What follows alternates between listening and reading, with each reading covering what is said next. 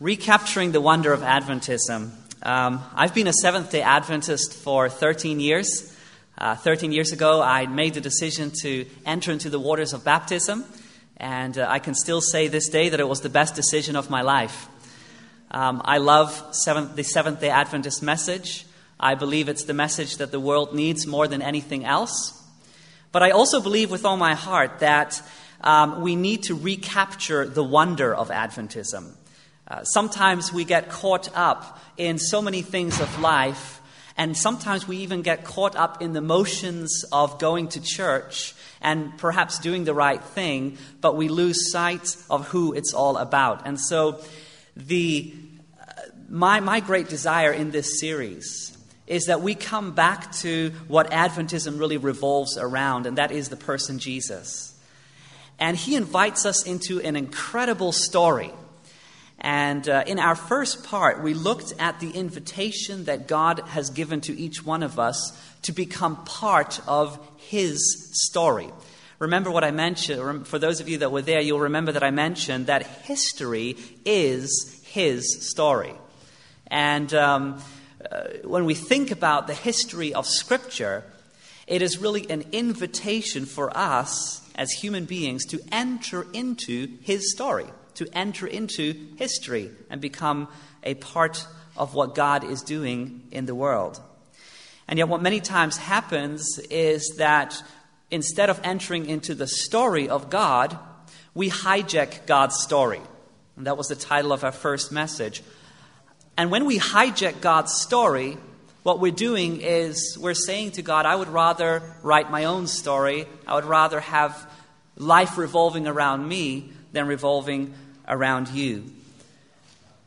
And if we really want to have a meaningful life, a purposeful life, a life full of true happiness and joy, we must surrender our own plans and enter into God's story, because God's story is so much bigger and grander than anything that we could plan for ourselves in this life. And what we're going to do this morning is we're going to look at how we can enter into God's story.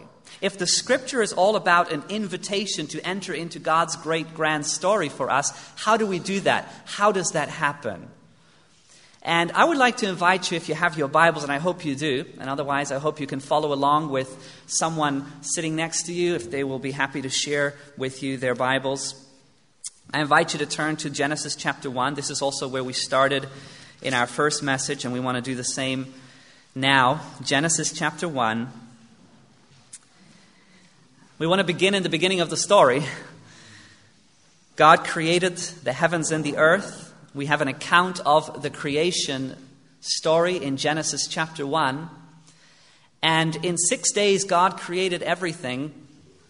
And He looked at it, and He said it was very good. And we read about the creation of the first human beings, Adam and Eve.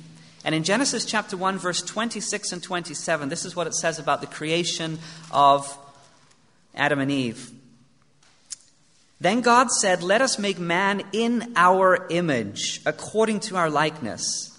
Let them have dominion over the fish of the sea, over the birds of the air, and over the cattle, over all the earth, and over every creeping thing that creeps on the earth."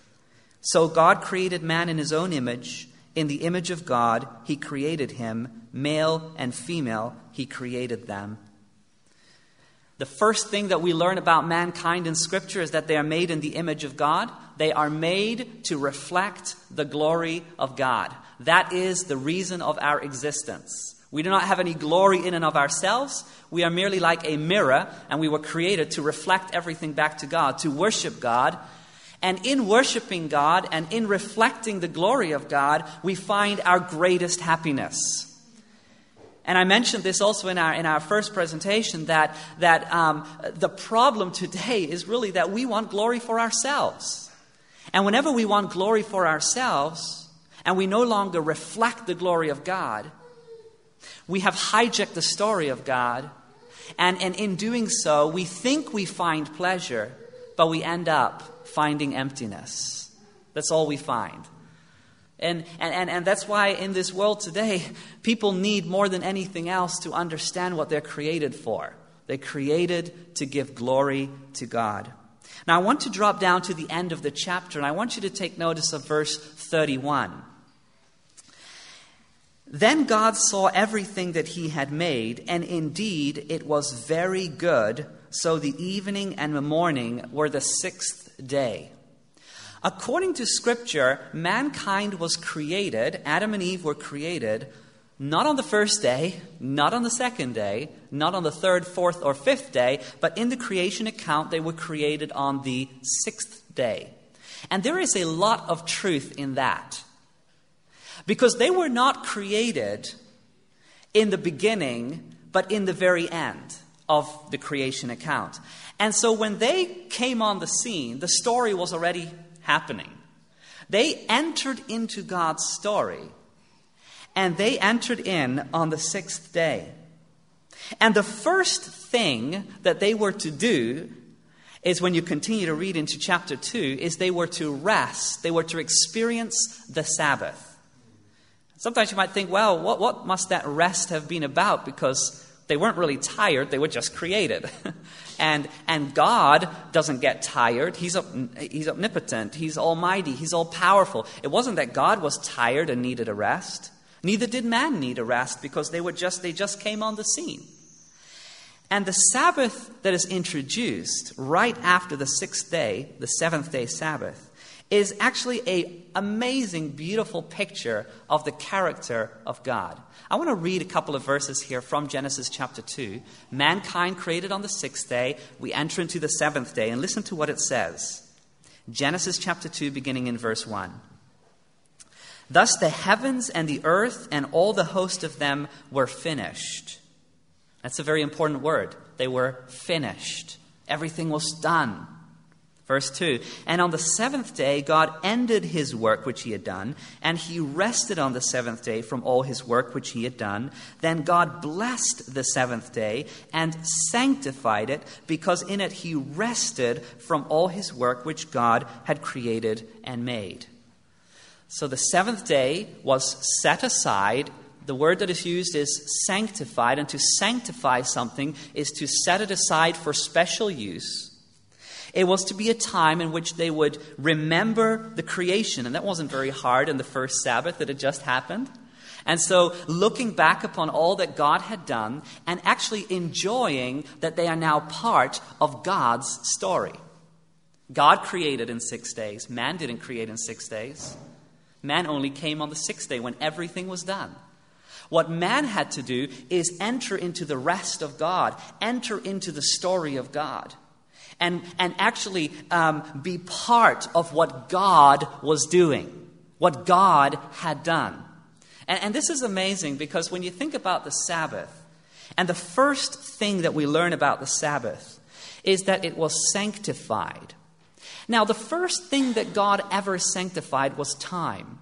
And I want you to think about that for a moment, because when you look at the various religions in our world today, you will find in the various religions and worldviews in our world today that there is often a sanctified place, or there is a sanctified object. Think about Islam, for example. They have a sanctified place. It is advised for the followers of Islam to, once in their lifetime, make a journey to Mecca, a pilgrimage to Mecca. There are other religions that have sanctified places. And then you have a lot of religions that have sanctified objects. A number of years ago, my wife and I, we were traveling to India. And for a month long, we were traveling to different places in India and preaching and teaching the Word of God. And I remember that we had to take a taxi in the city of New Delhi. And New Delhi it's quite a wild city, and the driving is, it's not like here, to say it that way. And I remember sitting in the car, and the taxi driver had this little object on his right in front of him there in the car, and it was actually an object that was sacred. And I found out that many taxi drivers, they have these sacred objects in their car because they believe it's there to protect them. Well, the protection is really something they need, by the way. But when I looked at that, I thought, well, I would rather put my faith in a living God, in the Creator God, than a plastic object right there. And yet in many religions today, there is either a sacred place or a sacred object. But isn't this just mind-boggling that the first thing that God sanctifies is not an object and it's not a place, but it is rather time. Now, what is so special about time and the fact that God sanctified time? What does that say about his character? Now, think about it. If a place is sanctified, then in order to experience God or to experience whatever the supreme being that the religion believes in order for that to be him to be experienced, I must go to that place. And if there is an object that is sacred, then in order to experience the God of that the object resembles, I must have the object, right? But think about this. When God sanctifies the Sabbath, he is sanctifying time. And time is not something you go to, and it's not something you have, but it's something that is coming to you. Time is always on the move. Think about it. If someone would lock me up in a room and I couldn't go anywhere and I could not get the sacred object and I could not go to the sacred place, the seventh day is always coming to me. Amen?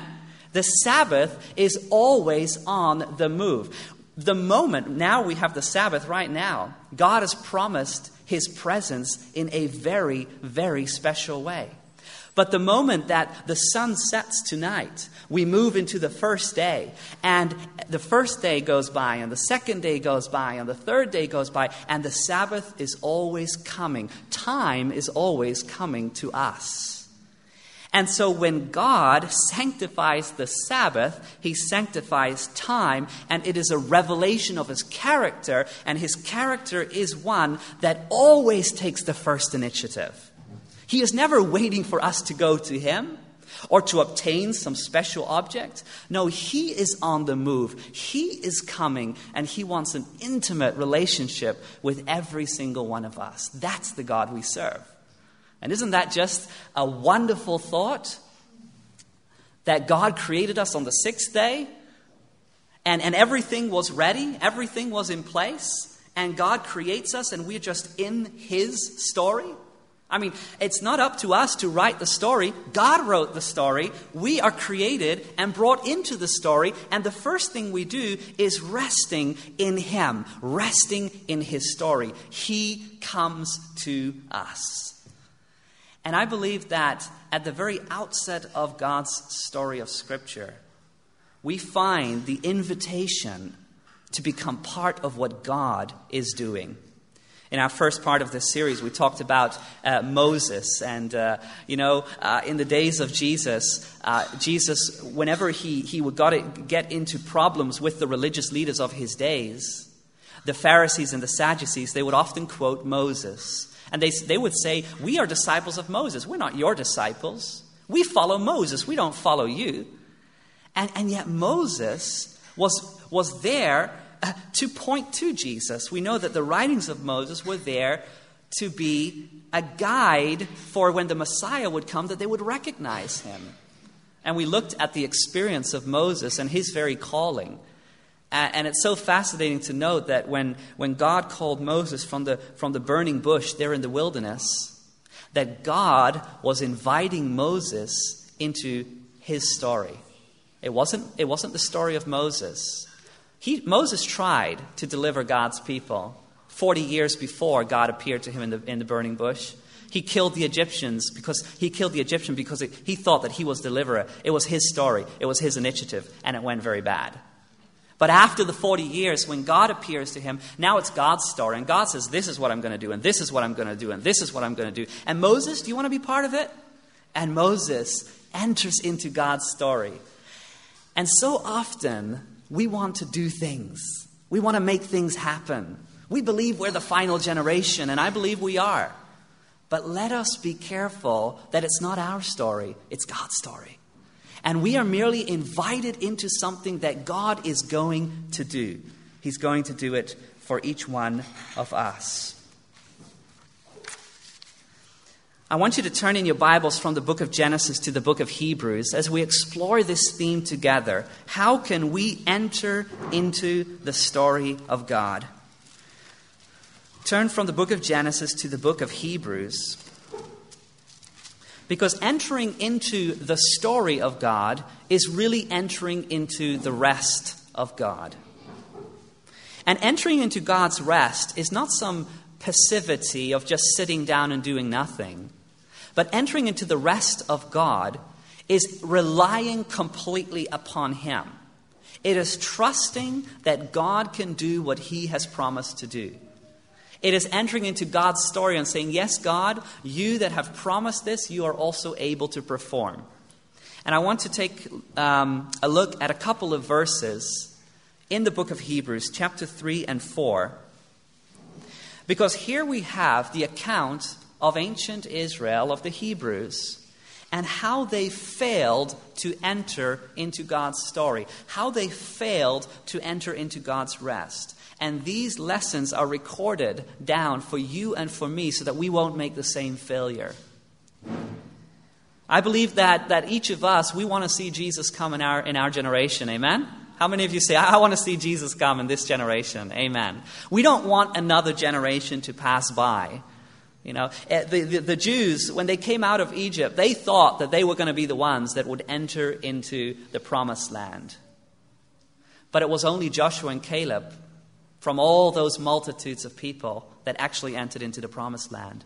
And what was the reason why the rest of them died in the wilderness? Well, we're going to find out here because we can easily repeat history and make the same mistake, and we need to pray earnestly and seek God how we can be the generation that will fulfill the promise and that we will enter into God's story and that we will actually be able to enter into God's promised land.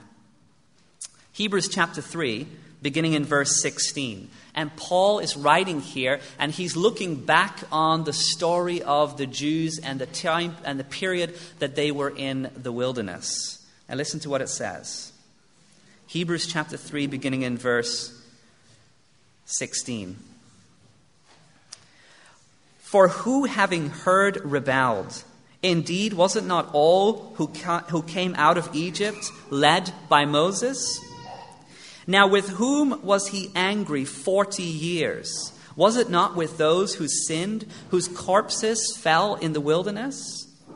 And to whom did he swear that they would not enter his rest, but to those who did not obey? Now this is verse 19 is the key verse that comes now. Take notice, what was it that kept them back from entering into the promised land? It says, so we see that they could not enter in because of unbelief. They could not enter into the promised land because of unbelief. You know, I think that the great problem of the Seventh-day Adventist movement as a whole and us as individuals, and I'm talking about myself right now, my greatest problem is unbelief. Your greatest problem is unbelief. We don't believe that God can do what He actually promised.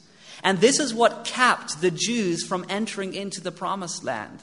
They didn't believe that God was mighty enough and that He was powerful enough to allow them as a weak nation to conquer those great nations that were in the land. They looked at them as giants and they became fearful and they no longer believed that God was able. And because of that, they all perished in the wilderness. And if we do not have the faith that God is able to perform what He has promised, then also we likewise will perish in this wilderness, this world. And we will just have to wait for another generation, perhaps our children, that will at last stand up and say, no, we can do it. Not because we are powerful, but because God is powerful. We will go forward and they will be the ones that will enter the promised land. But how sad would that be? That we would have to allow another generation to pass by. I'm thinking to myself what it would be like if I would grow up and become an old man and at some point of time, I would sit in a wheelchair and someone would just push me into a church and I would look and there would be another young man standing in the front preaching and saying, we are the final generation. How would that feel like? What would I think? Like all the opportunities that were given to us wasted, gone, no more to be found? I mean, this is the time. We are here for such an hour. The generation that God now is raising up to finish the work is a generation that must believe in the promises of God. My friends, our problem today is unbelief. We don't believe that God can actually do it. Our prayers are marked by unbelief. Our Bible studies are marked by unbelief. Our worship is marked by unbelief. The way we use our money is marked by unbelief. We think we know Him, but we really don't actually know Him. And yet, in the midst of this, God is inviting us into His story. And we, like Joshua and Caleb, can say, okay, yes, the giants are great. We're not going to negate that the enemy is great and that, yes, the challenges are great. But at the same time, we trust in God because He is able to perform what He has promised. And by faith, we move into God's story. We become part of what God is doing. Remember that I believe I mentioned this in the first presentation. There are always two things you must remember when God wants to do something extraordinary in your life. You must remember these two things. Number one, who is doing the inviting? Number two, who is being invited? When God wants to do something extraordinary, who is doing the inviting? God. And if God is doing the inviting, then all things are possible. Amen? And who is being invited? Well, I am weak, frail. You are weak, frail, incapable. And yet, through the power of God, it's possible. You know, when God appeared to Moses in the fiery burning bush, God pronounced His name to Moses, and God said that this name is going to last throughout the generations. And it's a name that we don't use so often. But God said to Abram, tell Pharaoh that my name is I am. I am. And when you think about that, I am. God is able. If God is I am, then we are I am not. Right? If God is I am, then we are I am not. God is able, right? And it's really the answer to all our questions. We sometimes ask the question, who is on my side? And God responds, I am. Sometimes we ask ourselves the question, who is capable to give me deliverance? And God answers, I am. And sometimes we think, is this life everything there is? Is there a bigger story? And God answers, I am. It is the answer to all our questions. Always remember that God does the inviting and we are merely invited into something that God is already doing. When God came to Moses and He approached him there through the fiery burning bush, God didn't ask Moses if he thought it was a good idea to set the people free from Egypt. He didn't ask Moses if Moses thought that he would be able to do it. He merely declared that it was going to happen. He says, they will be delivered. And you will enter into Canaan, and you will possess the land. God declares what's going to happen because it's His story. And He's all-powerful and almighty and all-capable. And the only thing that we have to be mindful of is, are we willing to enter into His story? He's going to make it happen. Every single thing that you read about in Bible prophecy, every prediction of the last days and Revelation's great revelation of what's going to happen, it's going to take place. It's not a question of whether it's going to take place. It's only a question when. And God is asking us into His story so that these things can take place in our lifetime. I want you to take notice of Hebrews chapter 4. How do we enter into His rest? How do we enter into His story? We must put away unbelief. We must obey the word of God. Take notice of Hebrews chapter 4, verse 9. It says, there remains therefore a rest for the people of God. For he who has entered his rest has himself also ceased from his works as God did from his. It's interesting how this relates, of course, back to the very beginning of God's story. God created the world in 6 days, and he rested on the seventh day. And there is a rest that you and I must enter into. And my friends, as Seventh-day Adventists, it's not just resting on one day of the week. It's talking about entering into God's story, resting in his story, not trying to produce our own story to give glory to ourselves, but entering into God's story so that we can be reflectors of his glory. This is entering into what God has prepared for us. I love how it says that we must cease from our own works. Because when we cease from our own works, we can allow God to work in us.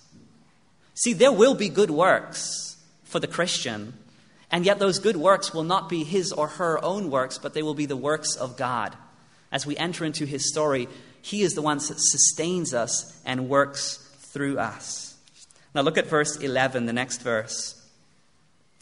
Let us therefore be diligent to enter that rest, lest anyone fall according to the same example of disobedience. We must be diligent to enter into the rest of God. See, it's not a passivity. It's not sitting down and doing nothing. We must be diligent. What does it mean to enter into God's story? It means believing that God is able to do what he has promised. That is true faith, my friends. Looking at the Word of God, reading the promises, and believing that this can happen in our generation, in our lifetime. That God is able to do everything that he has promised. This is the faith that we need in order to fully enter into his story. And I love as we come towards the end of Hebrews chapter 4, take notice what it says in verse 13. This is the most scary verse almost in the entire Bible. Hebrews chapter 4, verse 13. Look at what it says. And there is no creature hidden from his sight, but all things are naked and open to the eyes of him to whom we must give account. My friends, everything in your life, every secret is known by God. I mean, some things we are able to hold back from perhaps even our spouse or our parents or our closest friend. But God knows everything about us. Nothing is hidden from his sight. And yet, when you read that verse, as I said, it's like the most scary verse in the Bible because God knows everything about us. But at the same time, it's the most beautiful verse in the Bible because if God knows everything about us, then why don't we just flee to him because he knows it? Why don't we just lay our sins at the feet of the cross? There's nothing to hide. And the next verse in Hebrews 4 is so beautiful because right after the revelation that God knows everything about us, he invites us into his presence. Look at what it says. Hebrews 4, verse 14. Seeing then that we have a great high priest who has passed through the heavens, Jesus, the Son of God, let us hold fast our confession. For we do not have a high priest who cannot sympathize with our weaknesses, but was in all points tempted as we are, yet without sin. Let us therefore come boldly to the throne of grace, that we may obtain mercy and find grace to help in time of need. Is it hard to press close to someone that knows everything about you? Is it hard to come to someone that knows your secret sins? I mean, personally, yes, that is difficult. That is difficult if someone knows the very weaknesses, all your weaknesses. To come close to that person may be difficult. But you know that God, though he knows everything about us, at the same time encourages us and draws us to himself. And he says that we can come to him with confidence and boldness. With confidence and boldness, we can come to God's throne of grace in time of need. Though he knows everything about us. Every secret sin. And this is the mercy of God, my friends. That God, though he knows everything about us, yet he wants us more than we can even imagine. And he draws us to himself He invites us into his presence. He invites us into his story. God knew the weaknesses of Moses. God knew that Moses had murdered the Egyptian. There was nothing secret about the life of Moses that God did not know about. Oh, Moses could hide the Egyptian under the earth. He buried him quickly, but God knew. And yet God, in his mercy, was drawing Moses to himself. And Moses fell before God and confessed his sin and entered into God's story. And God is waiting for us to fall before him and confess our sins before him. There's nothing that he doesn't know, so we might as well confess everything and then enter into what he wants to do in our lives. Sometimes we just don't open the right door. You know, there's a door to God's greatness and God's beauty and an experience with God and a story with God, but sometimes we just lack to open the right door. And, I heard this story about a newlywed couple. And their friends had got together and they decided that they wanted to do something special for them. And so on their honeymoon, their first honeymoon night, they got in and they all chipped in and they paid for them this beautiful hotel room. I mean, it was 5-star. It had everything. And so they got married that day, and they looked forward to this hotel, this honeymoon that all their friends had helped them to experience. They had paid for this experience. And so they went to the hotel room, and they opened the door only to be terribly discouraged, disappointed. Like, come on, this is not what we had expected. This is not what we had anticipated. I mean, they had seen some pictures on the internet, and the room itself looked nothing like what they had seen. And yet they thought, okay, well, we just have to make the best out of it. And so they stayed the night there. And there was like this little couch. There wasn't even a proper bed in the room. It was just like nothing what they had expected. And so the next morning, they make their way to check out of the hotel, and the lady that was helping them to check out, she asks the question, how did you like your stay here? And they said, no, we're terribly disappointed. This is nothing like we had expected. And so she says, okay, wait a moment. And she goes away and she comes back with the hotel manager. And the hotel manager says, oh, wow, I heard there's a problem, sir. What's the problem? And they said, yeah, the room was terrible. And he says, oh, why don't we just go and take a look at the room then? And so together they make their way to the room and they open the door. And the moment the door is opened, the couple says, yeah, look. I mean, is this what we paid for? Is this what our friends paid for? This is our honeymoon. Look, I mean, it's not even big. There's no proper bed. It's just not what we had expected. And he walks to the other side of the room, and there is a door that has the same color as the wallpaper. And he opens that door, and there is this incredibly beautiful room. They spent the night in the foyer. They didn't open up the right door. And so they spent the night in the foyer of an incredibly beautiful room. It's a true story. And how many times in our Christian experience do we spend our prayers in the foyer? Spend our Bible studies in the foyer? How many times does preaching happen in the foyer? How many times does our witnessing is merely a foyer experience? Friends, God wants us to open the right door, amen?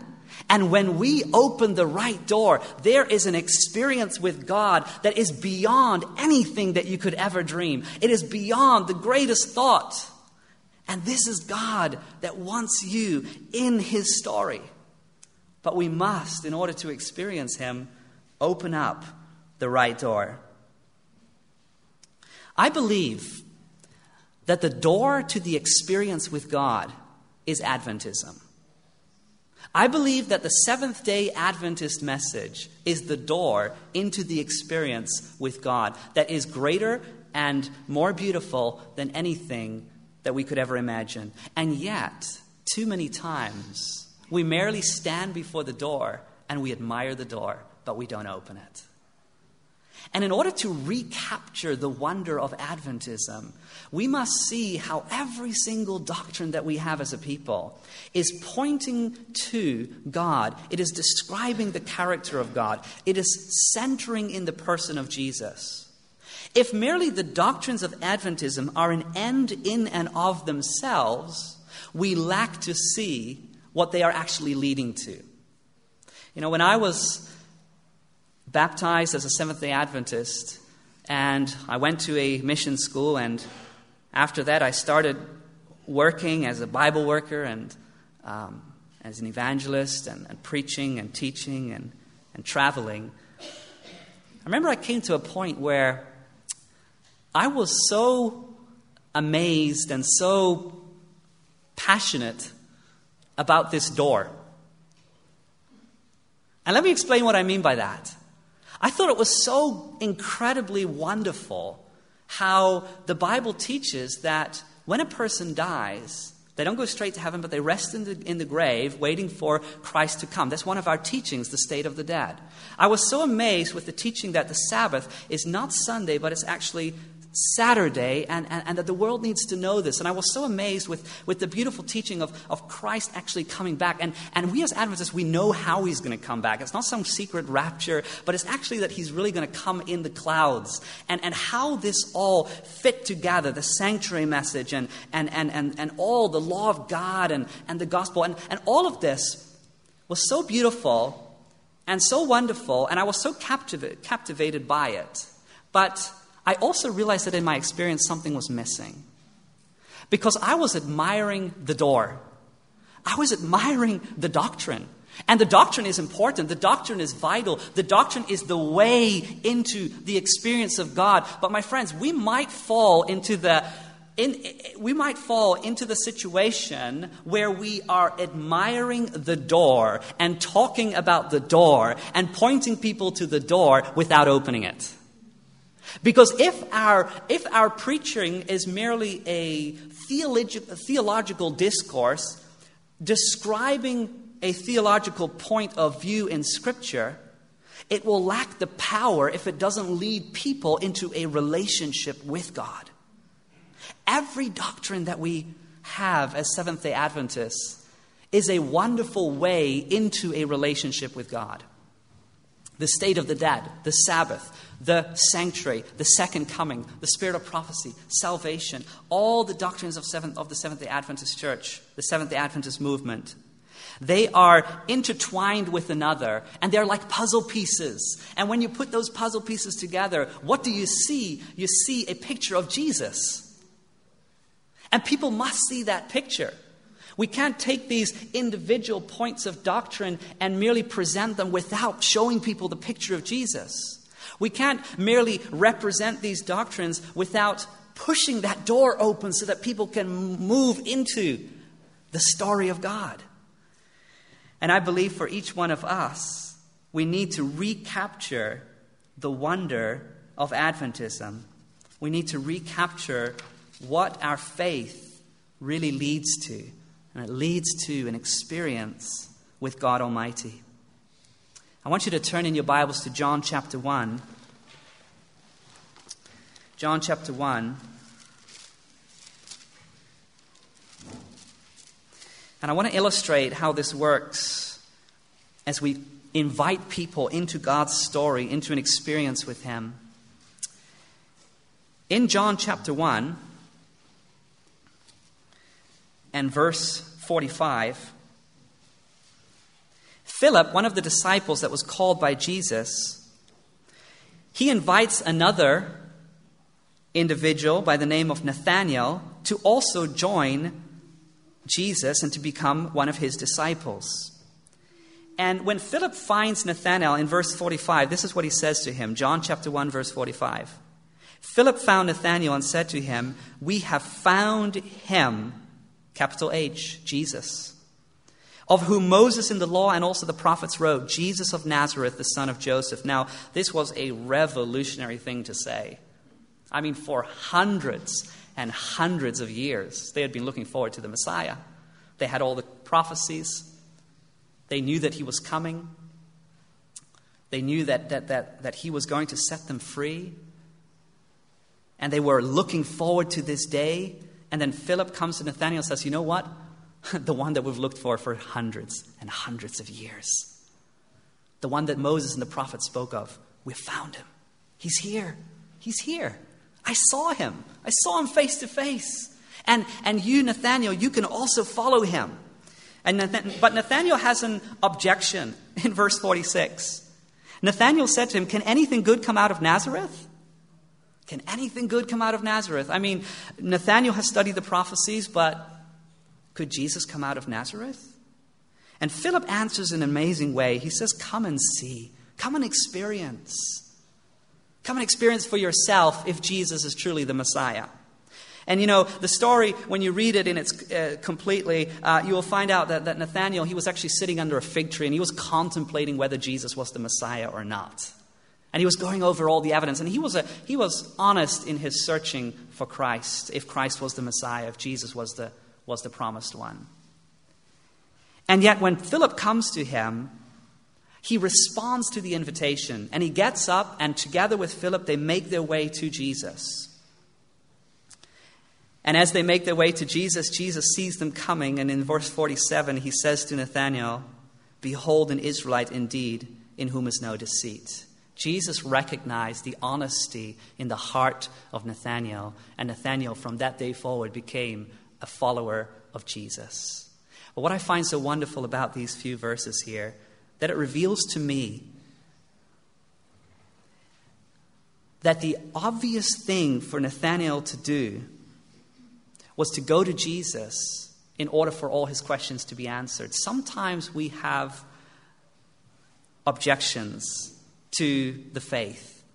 Sometimes we have questions as to why is this or why is that. But those questions can be answered in the context of a relationship with Jesus. You see, Philip could have sat down under the fig tree together with Nathanael. They could have spent the whole day talking about the evidence that Jesus actually could come from Nazareth. But he didn't do that. Instead, he says, come and see. Come and experience for yourself. In other words, he was pushing the door open. Enter into God's story, and all your objections will be answered. In our evangelism, what if we would do the same? Sometimes we're eager to sit down with people. Oh, I'll tell you why Jesus can come from Nazareth. But even if that objection was removed in the heart of Nathanael, he would not be any bit closer to Jesus. What he had to do is get up in faith, and walk to Jesus. And we must come in faith. What was it that kept the Israelites out of the promised land? Unbelief. So in faith, come to Christ. And yes, your questions will be answered in his time and in his way and in the context of a beautiful, amazing relationship. And I pray that we will enter into his story and experience that relationship with him. There's nothing better. There's nothing better than knowing God, knowing his love, and having a personal relationship with Jesus Christ. David, he summed it up this way in Psalm 27, verse 4. One thing I have desired of the Lord, and that will I seek. And he sought it with all his heart. One thing. And what was that one thing? It says that I may dwell in the house of the Lord all the days of my life, to behold the beauty of the Lord and to inquire in his temple. My friends, the motivating factor of your Christian life, it must be more than duty. It must become delight. You must want him more than anything else. Do you know, a marriage does not thrive on discipline. If you wake up in the morning and you're married and you're just like, I have to love this lady. I have to love this man. I am bound for life. There's no way I can do anything else. I will love. There's a limit to discipline. But if you wake up in the morning and there's no one else you can think of and that one that you united your life with, that's a beautiful marriage. And for us to enter into a relationship with God, there must be more than the commitment out of a sense of discipline. There must be a commitment out of the sense of I love God. I love Jesus. And there's nothing that I would rather do with my life than seek for him with all my efforts and with all my talents and with all my resources. Enter into his story.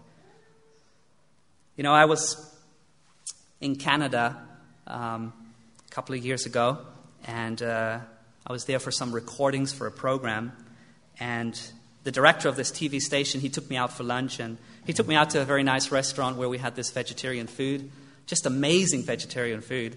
And so we put the food on our plates, and we sat down, and he also was really eager to tell me about some plans, some production plans that they had. And so he's talking, and we're eating, and we're having a great time. And towards the end, his plate is almost empty now, and he looks up and he says this to me. He looks up and he looks me in the eyes and says, "You know what? I didn't even enjoy my meal. I've been so caught up in these plans that I'm telling you, I forgot to enjoy my meal."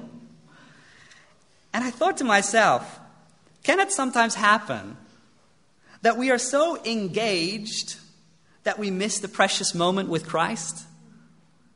The Bible says, taste and see that the Lord is good. And God wants you to taste and see from His Word. He wants you to commune with Him. He wants you to enter into His rest, to enter into His story. So make sure that you don't miss out on this experience, amen? Make sure that you can get what God wants to give to you, because that will empower you to live for Him and to be His disciple. My invitation is very simple this morning, and that is that you may enter into His story, that you may enter into His rest. And I don't know what's hindering you from entering into that rest this morning. I do know actually what it is for all of us. It's unbelief. But how that particularly plays out in your specific life, I don't know. Unbelief has many, many different forms and many different ways to manifest itself in all of our lives. But I pray that you will remove that unbelief and that you'll put your faith in Jesus. There might be some obstacles in the way, but remember that those obstacles are only answered in the context of a relationship. Push open the door. Enter in by faith. How many of you this morning want to say, yes, I see in my life that there's unbelief. And we all know that, but I want, in faith, to enter in to that story. Amen. Amen. Let's pray that this will be our experience. Dear Heavenly Father, thank you so much for being with us this morning. Thank you for speaking to us through your word. And thank you for the great and grand invitation to enter into your story. Lord, I don't know what is hindering us individually. There are things that manifest themselves in our lives. Things that really can be summed up as unbelief, disobedience to your word, not trusting your promises, not believing that you are able to do what you performed, that you promised and will perform. But Lord, whatever it is, you know about it. There's no secret for you. And so, Lord, help us to lay these things at the foot of the cross where forgiveness is found, where reconciliation is available. And may we press closer to you. Lord, I pray that we will be the generation that will see you coming in the skies. Lord, help us not to die in the wilderness of this world, but to look for a better world, a world where we will be able to behold you face to face. Thank you, Lord, for beginning this story and for inviting us in. And we thank you in Jesus' name. Amen. This media was brought to you by Audioverse, a website dedicated to spreading God's Word through free sermon audio and much more. If you would like to know more about Audioverse, or if you would like to listen to more sermons, please visit www.audioverse.org.